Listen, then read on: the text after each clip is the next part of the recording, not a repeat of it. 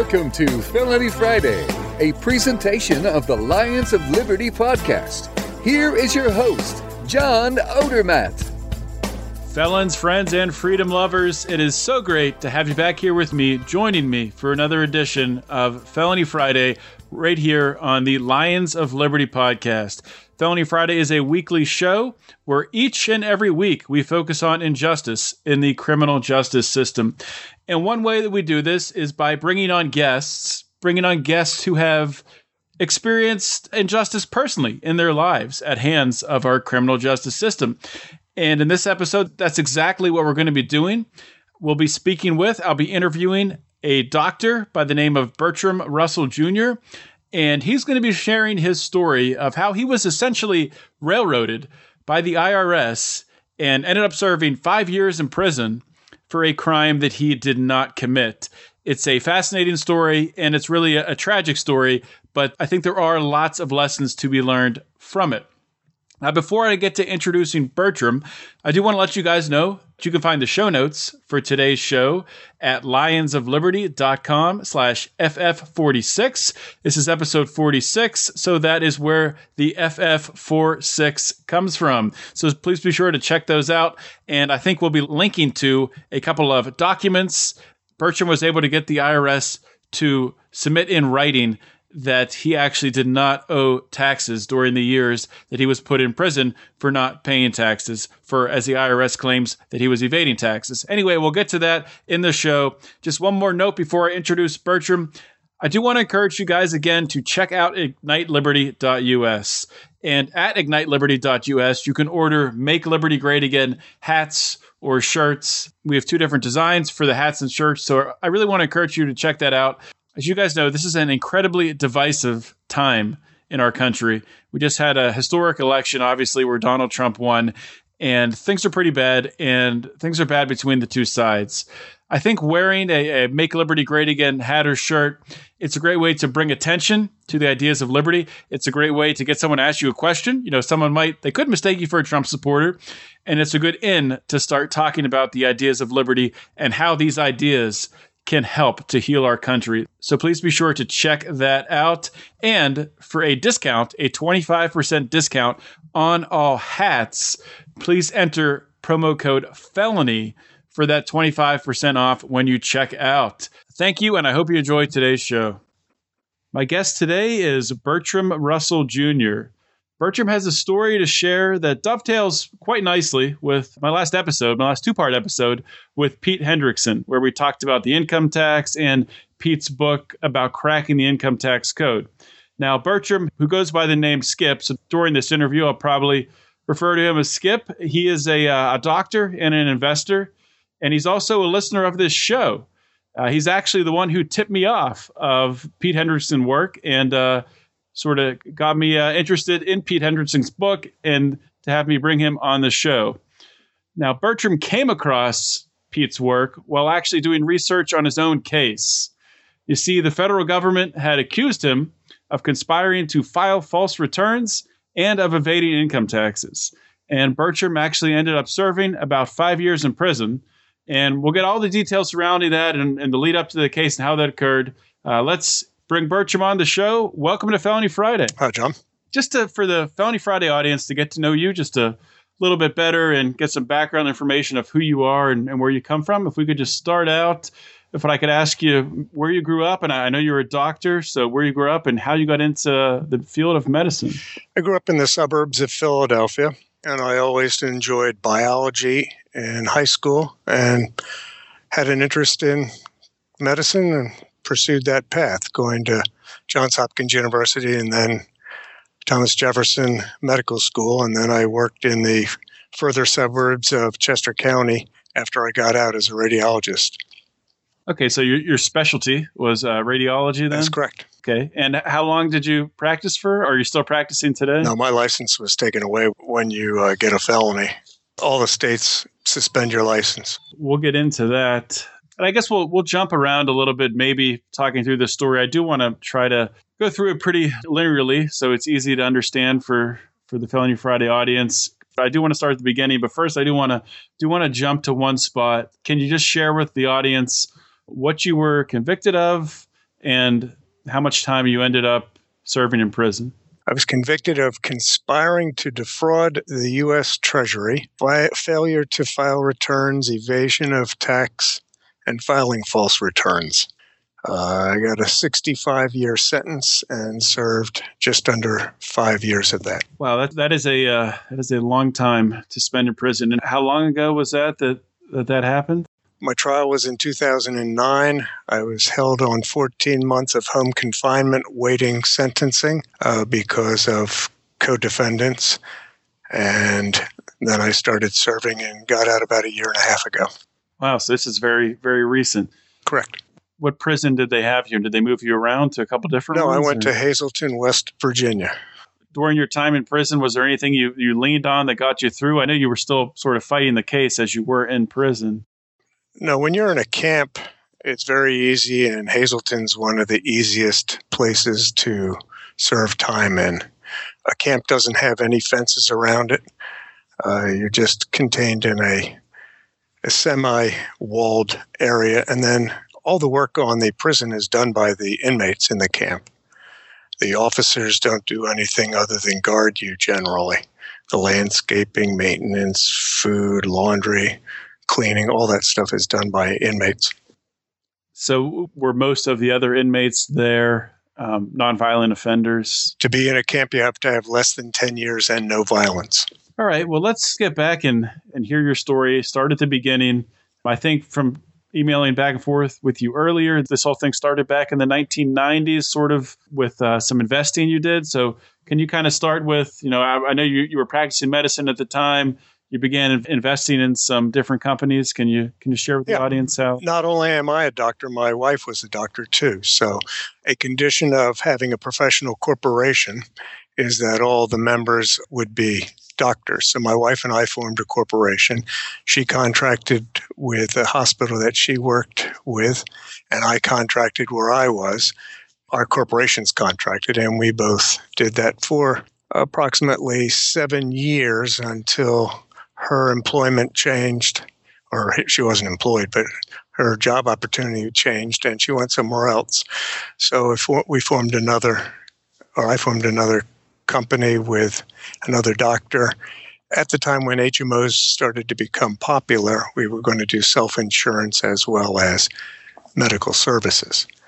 The advantage of being in a corporation is tax deduction-wise, you get more than you do as a individual filing. An example would be horses. If you wanted to do race horses, you have to be profitable in 2 out of 7 years.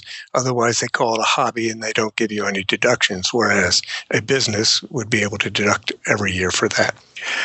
My wife and I had filed taxes every year, and we'd actually been audited, and the lawyer that had advised the independent contracting route and incorporating had defended us successfully in all those episodes of involvement with the IRS or anyone else.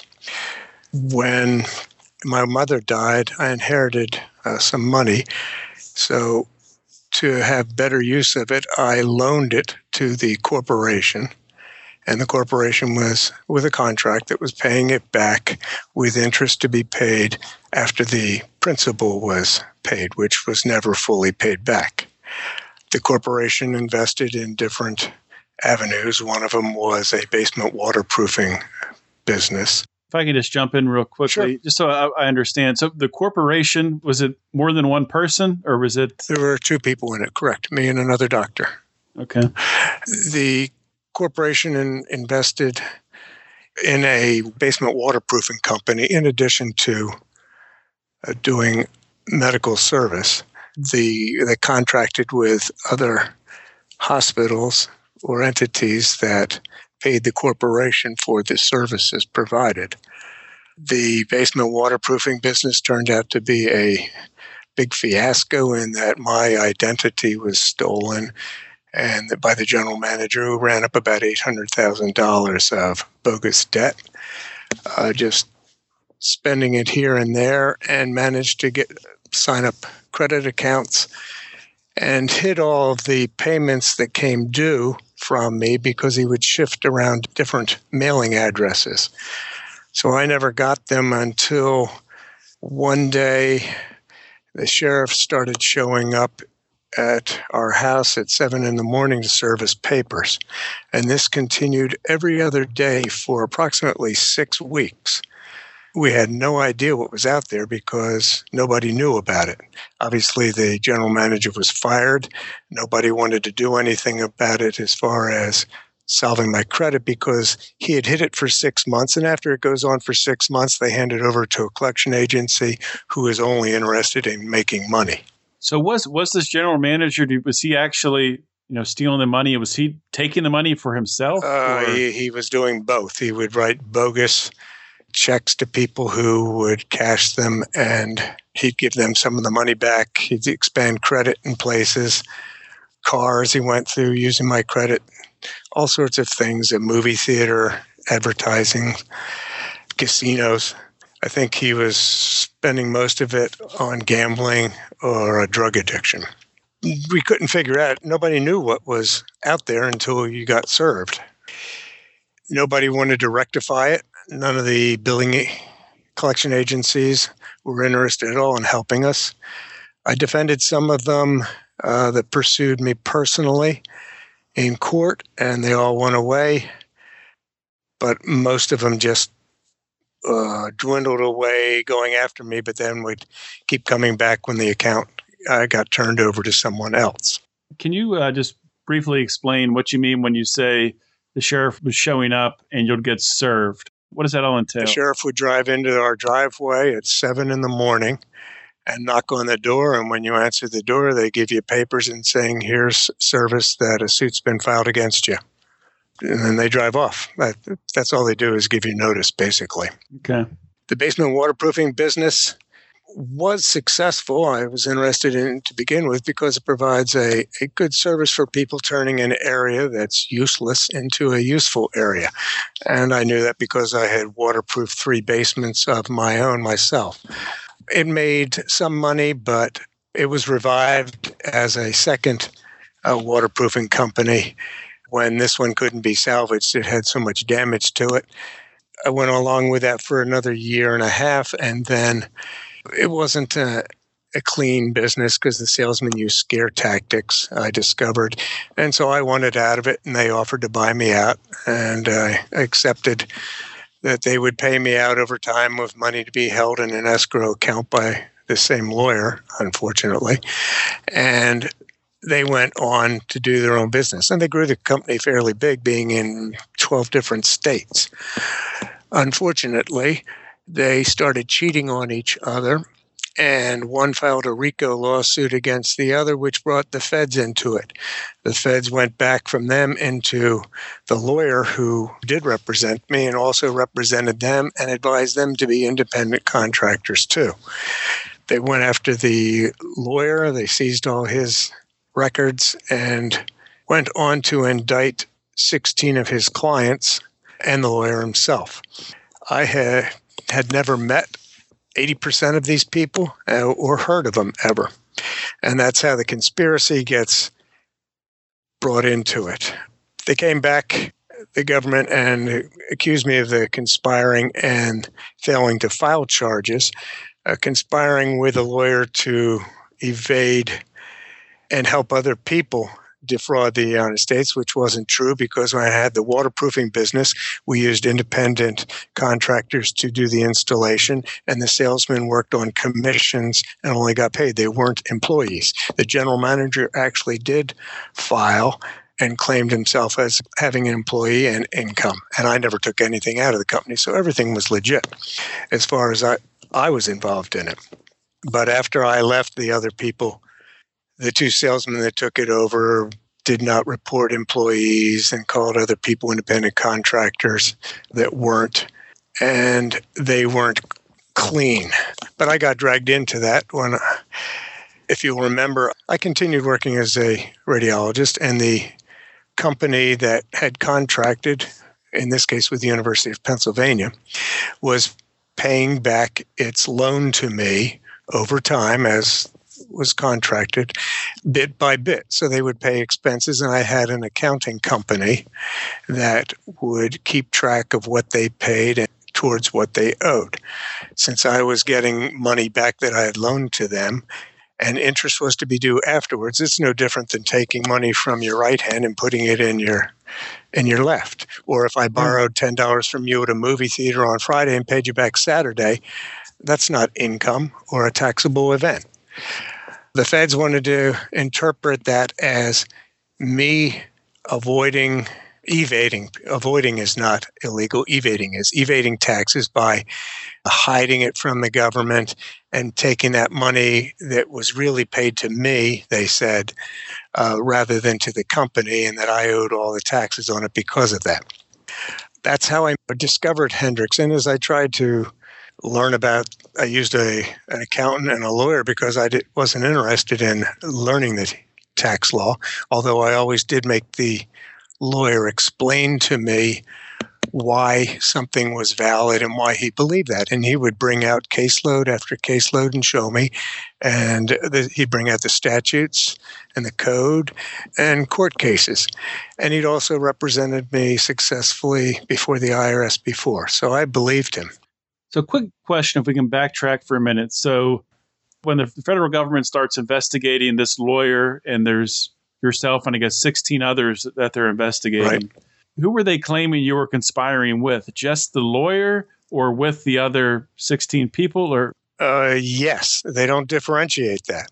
I was conspiring with the lawyer and everyone else he knew because they tried to say that my pattern was used to be put forward on these other people. And some people weren't even independent contractors. One was some lady who he helped her get a house by renting it out to someone. I don't know the details of it. I'd never met her and I wasn't involved in any of it. So we were all thrown in the same thing. 14 of the people pled guilty and 3 went to trial. I went to trial with this lawyer and a guy from Michigan who I'd never met in my life. And what was your reasoning for not pleading guilty? Obviously, you weren't guilty, but I wasn't going to plead guilty to something I wasn't guilty of. Mm-hmm. The chances of winning are minuscule. 97% of cases are pled to, and of the 3% that would go to trial, they win 97% of those at least. Mm-hmm. You were standing on principle, knowing that you were going to lose, basically. But I didn't have a choice. I have to look at myself in the mirror every day. Yeah, I think that's very admirable. It is. So that's how I met or ran into Hendrickson, is trying to learn about the tax code and the different angles of using the code advantageously. And I discovered him by chance, read what he said. That did arm me for later on, because when I did get convicted and went to prison, some bureaucrat made a mistake and sent me we haven't received your return for one of the, there were 5 years I was in, they accused me of all this because the loan still hadn't been paid back over that time that I made to them. One of these years, a bureaucrat sent me a letter saying, we haven't received your return. And I sent him a letter back saying, I don't owe your return because of this. And I stated all my facts. And they send you another letter, like they haven't read the first letter, you do owe this, and then back and forth until I managed to get to another hire agent. And I'd learned from Hendrickson to quote, and from going to trial, which I'll tell you in a minute how that skewed against you. I'd learned to present the law that you want and the statutes and the IRS code in your letter, because that way they can't deny it or misconstrue it. And if it ever gets brought up or audited, it's there as a record and a judge cannot have it withheld. So I kept sending them the court rulings and reasonings and the IRS code and asking them, what's wrong with this? And eventually, I would insist upon a administrative hearing, which you're guaranteed by due process, by an independent tribunal. A tax court is not an independent tribunal, first of all, because the tax court's judge is paid by the same person as the IRS. Right. And you can't go to tax court if you haven't filed. I wasn't making any income, so I didn't have to file taxes. So, and the IRS wouldn't file for me. So I can't go to tax court to get my day in court. I would request an administrative hearing, and that would be ignored constantly. At one point, I set out in my letter how this was not a gain. I quoted the court ruling stating what a gain was and that taxable income was only on a gain. You can go back to an excise or not, but I wasn't even arguing that. I was arguing that it wasn't a gain and it wasn't therefore taxable income. And I quoted my list of cases and the code, and I got a ruling back from the IRS Washington office. You've seen that I had no legal duty to file, meaning that I was innocent. I'd also done FOIA request over this period to get my master tax file, and it has me having zero taxable income and owing zero taxes, even though they've taken me to court accusing me otherwise. Nobody's gone ahead with the IRS and done this, because if they did that, they would make themselves personally liable, and they know that it's wrong. Would you be willing to, obviously redacted, post these tax documents with this interview, saying that you don't owe any taxes? Absolutely. Yeah, you can show them that letter. All right. Well, we'll have that in the show notes, and obviously you can ahead of time redact anything that you don't want in there, and I'll put a PDF in there in the show notes page. When I went to trial, the biggest shock to me was how stacked it is against the individual. First of all, this is a civil matter. If I stole money from you, you can sue me for the money back, is the way you get it. You don't criminally come after me, but the government does it in a different way. They should have taken me to tax court and civilly gone after me for that. But when you go into trial as a criminal trial, the government gets two shots at you, at the witness, for the one shot that you do. I never realized this, but because you're presumed innocent, the government will put a witness on the stand, like they'll bring some woman from Washington, an agent, who'll say, I looked at this stuff and I say it's his money and he owes the income and he avoided the taxes. And then your lawyer can get up there and make her admit that, well, she didn't really, as in my case, she didn't really see my figures. She only saw the figures that somebody else gave her to look at. Well, that gives them all plausible deniability, because they can't be held, liable for accusing you of something. They're just basing their judgment on what's been fed to them by somebody else. In any event, even though she'll admit this on the stand, then the government gets to come back for a final shot at her before the jury and say, ma'am, did these facts this woman showed you? She said, yes, those facts were all honest and accurate, and I'm saying he owes it all. And that's it. You don't get to counter it at all. So you're always at a disadvantage. Every time you might get some upper hand, they get the last say and slap you down for that. I never realized that. Another thing that's true you always hear is don't talk to people. Anything you say to them, you get a perjury charge on it or an obstructing justice charge on it, because they accuse you of lying to them. What do you mean by don't talk to people? You always hear them say, don't talk to cops or something like that stop you, because the cops, they'll use it against you. It's worse with the feds. You always see in these movies, two people go out to interview anybody on Law and Order. Well, that's because they don't record it. One agent takes it home and at some time later writes his recollection of what went on and what was said, and the other agent verifies it. That gives them plausible deniability, again, because if they had a record of it and you listened to it, there'd be no ifs, ands, or buts about it. Mm-hmm. So they all they write their reports and they're skewed in their favor that way also. When you go into court, I wanted to bring in, and so did one of the co-defendants, all the material that we had relied upon to make our judgment. The court cases, the rulings of the IRS, the Internal Revenue Code, and the federal regulations, and the judge wouldn't let any of it into the courtroom. The prosecution objects because they said it would confuse the jury, and the judge says, I'll agree with that. Well, I'm not stupid, and I tried to do my due diligence, and I was confused by it if it's not true, but I think it is true. But he won't let any of that stuff in. Anytime you object to something, the judge would say, well, that's my ruling, and if you don't like it, you can appeal it. The only problem is your appeal won't go on for another 5 or 6 years, and you have to go serve your time most everybody while you're appealing. That's just incredible. There, if we can go back to the judge. So the judge ruling that you can't bring basically this alternate view because it might confuse the jury because they can't think for themselves. That was the prosecution's exact words. There's only certain things they're allowed. That's just incredible. Really, they're just giving the judge something to hang his hat on, really. Again, in my appeal, when I got to the appeal, I appealed my case that the documents that you have showing that I owed zero taxes by my master tax file, that I was actually innocent, and that the National IRS office ruled I had no legal duty to file and no income. That was blown off by the counter of the prosecution that said our strict duty was to convince the jury, and we did that. And then they threw out a case. And the judge agrees with that and says, I agree with it, denied. Unbelievable. It's just so skewed against you that you can't. But I would still go to trial again because I'm not pleading guilty to what I'm not guilty of. And intent is a major element of it. You have to intend to commit a crime.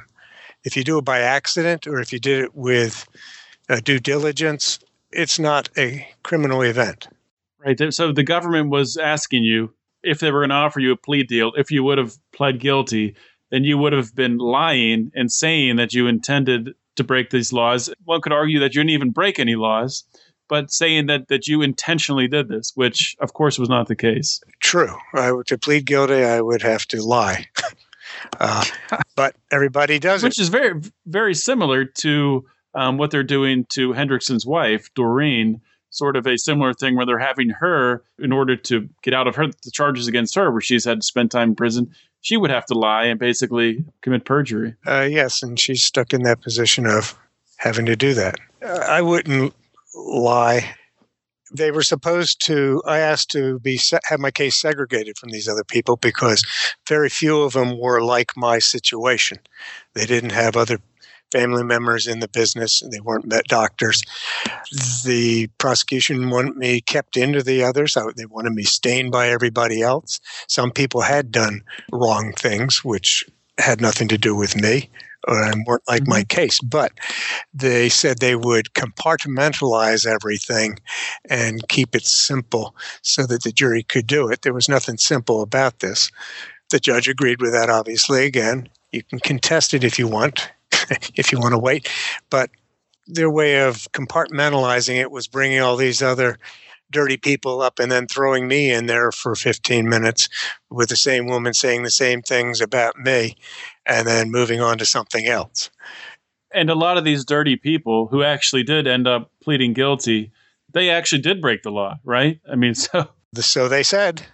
So they said they broke the law, so I'll take them at their word. Yeah. They get you to plead because a similar person to myself who pled got 6 months. I went on and got 4.5 years, and then the judge added a year because he said I lied because the jury found me guilty, even though he said I didn't believe what I said I believed, even though I do believe it. He added another year because you wouldn't accept the plea deal. So. Well, that's not how his adding the year was because I committed perjury because I didn't believe what I said. They can't give you a year just because you won't accept the plea deal. Yeah, I know. But that's because you didn't believe what you said. That doesn't even make sense. Those are his words. Well, he knows my mind, I guess, better than me. Apparently. So now when you do get, it's tightly controlled when you get convicted of a felony. All the medical organizations drop you. You're terminated from hospital staffs. You get a letter from all of the states where you have licenses. I had licenses in 9 states that they're terminating my license permanently in most of them. I fought it in Ohio, and basically they end up just saying, well, you're not the type of person that we want, even though I committed no medical malpractice whatsoever. Right. Well, one thing I did want to bring up before I forget about it, in our email correspondence back and forth, you talked about an offer that you made instead of, in lieu of serving time in prison, maybe volunteering, doing community service on a Indian reservation. Correct. When the government took the Indians' property, they made them wards of the state. And along with that includes giving them health care. You'll find that medical services to Indians are provided from IHS, the Indian Health Services. I had contacted 12 reservations where Indian care is provided, and all the radiology departments there are grossly understaffed. Women there, if they have a breast lump, have to wait 9 months rather to have it evaluated because they can't get around to it. All the departments wanted me. I was proposing that I spend my 5 years giving free service at my expense at whatever hospital would accept me. I found one in Arizona. All the others would not accept me because when they got word of my felony, somebody in some department wouldn't want to touch me with a 10-foot pole, whether it be in human resources or medical staff or nursing or chief of the staff. Somebody somewhere along the line didn't want to cross the line with the feds, and so nobody wanted to get involved with me. You see, Medicare, which accounts for 50% of all billing, and any government services, which would be Indian repayments, has a clause in it that they can refuse to pay for any felon. So for those reasons, nobody wanted to gamble with me long term. I did propose this before the judge that I serve my time helping the Indian reservations, as I said, at my expense. I'd pay for my own room and board and work for free. This would have saved him over $1.5 million of expenses. The prosecution actually said that they were okay with it after some jail time, but the judge said, quote, "No way, you're going to prison, be there in 30 days, end quote." And so that's where I went. Yeah, it's just, if that doesn't epitomize how broken our criminal justice system is. I mean, obviously, this entire ordeal shows how broken it is. It's only broken depending upon how you look at it. Yeah, right. It works for the criminal justice system. Yeah, it works for the prison industrial complex. And I think, as you pointed out in one of our emails, that's probably what that judge was looking out for when he sent you to prison. He's not looking to help people or to turn lemons into something that resembles lemonade. It's an industry. I mean, you have the magistrates, the sheriffs, the court clerks, the prosecutors, prison, as you said, probation afterwards, the FBI, Treasury people, IRS agents. It's a huge industry. Oh, it is. It absolutely is. And it's something that that's the first thing that needs to change. I think you and I agree that this isn't something that is going to be changed from the top down. I don't think we're going to get elected officials in any sort of near time frame to change the system. This is something that's got to change from the ground up, and it's got to change from education. It's got to change from people hearing about someone like yourself who did nothing wrong and was completely railroaded by the criminal justice system. 9 of the 11 people on my jury worked for the government. Oh, wow. There you go. So wow. Who do you think they believe offhand? That's quite a statistic right there. Wow. Well, Skip, I want to thank you once again for coming on the show and sharing your story. Is there anything else, any parting words you'd like to give before I let you go? No, but any communications, anything you want to be seen, make sure it's in it, because that's the only way that evidence can get into trial. I take the ruling from a court case and what they said was the law or what was considered gain or taxable income, and I'd copy and paste it into my letter. Every letter I sent back to them had 12 to 20 pages on it. That is sound advice. That's good advice. And they can't deny that they didn't see it or they misunderstood it when it's sitting in front of them. Yep, and you can always go back and cite it. That is correct. All right, well, thank you again, Skip, and have a great night. Oh, you too, and keep up the good work for liberty. What an interview. What a story from Bertram Russell today. His story is eye-opening for several reasons, really. It's a reminder that even though, you might be going about your daily life and think that you're doing things properly, think you're doing things the right way, and think there's no chance that the IRS, for example, would audit you or come after you in any way. It really is a reminder that that's not the case. And if the government does come after you, if there is something that they have perceived that you've done wrong, when you go to court, the deck will be entirely stacked against you. And Bertram followed the law and ended up in a really difficult situation. He was charged by the IRS and he was lumped in with a bunch of other people who were all under this same lawyer. They were all lumped under the same conspiracy charge. And the crazy part about this thing is the government said that they did it in this manner in order to make it easier for the jury. They didn't want to segregate the cases. And they didn't want to segregate the cases. They didn't want to go out of their way to make it easier on Bertram. No, it's to make it easier on them. The prosecutors, once they put charges against you, once they have you in court, they're not trying to make it easier on you. They are trying to get a conviction or they're trying to get a plea deal. And I have so much respect for Bertram Russell here for not going for the plea deal, for standing his ground. And it's easy for me to sit here behind a microphone talking on a podcast and say that I would do the same thing. But it's one thing to say you would do the same thing and to actually do it. And you have to respect Bertram for going through with it, for knowing that he was going to face at least 4.5 years in prison. 4.5 years away from his family, 4.5 years separated from his loved ones. But he knew that he would have to wake up the next day and face himself, and he would not commit to being guilty of a crime that he did not commit. And I'll tell you what, if there were more people like Bertram, more people that had that attitude, that had that integrity, we would not get pushed around by the government quite as easily. I really do wish that there were more people like Bertram out there. And another thing that I just wanted to touch on real quickly, the one aspect of it where Bertram offered, instead of going and spending time in a prison behind bars, he offered to go on a Native American reservation and offer his services as a doctor to Native Americans, and that was turned down. The judge nixed that pretty quickly. The prosecutors seemed like they were for it, Bertram said, but the judge was against it. That just proves how pointless this system is. Bertram didn't commit a crime, but if he had committed a crime, who's to say that a part of that punishment couldn't be something that would actually benefit someone else?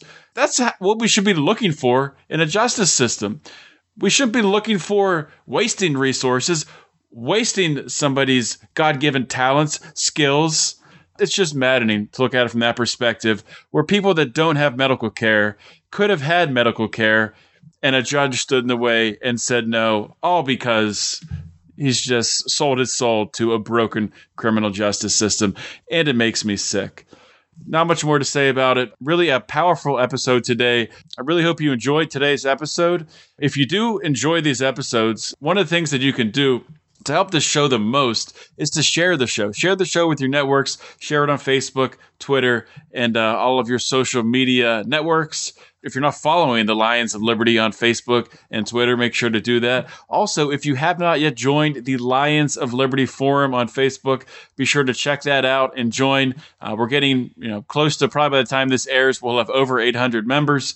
There are some awesome conversations going on, especially conversations centered around the election right now, with all of the division we have right now in our country, with Donald Trump being elected our next president. He is our president-elect.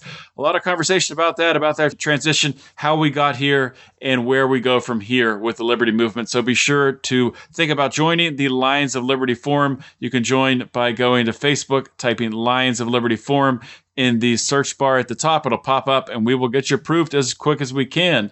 Also, if you haven't subscribed to the show, think about subscribing to the show on iTunes or Stitcher Radio. And also, if you are subscribing on iTunes and you're enjoying the show, please give us a 5-star rating and a review. It really does help us out with all of the algorithms there on the iTunes and will help us to get a better ranking so we can get the show to more people and bring this message of liberty, bring this message of criminal justice reform to a bigger audience, because that's what this is all about. That is why we're doing what we're doing here today. So thank you for listening. That's all I got for you today. This is John Odermatt signing off. Always remember to keep your head up and the fires of liberty burning.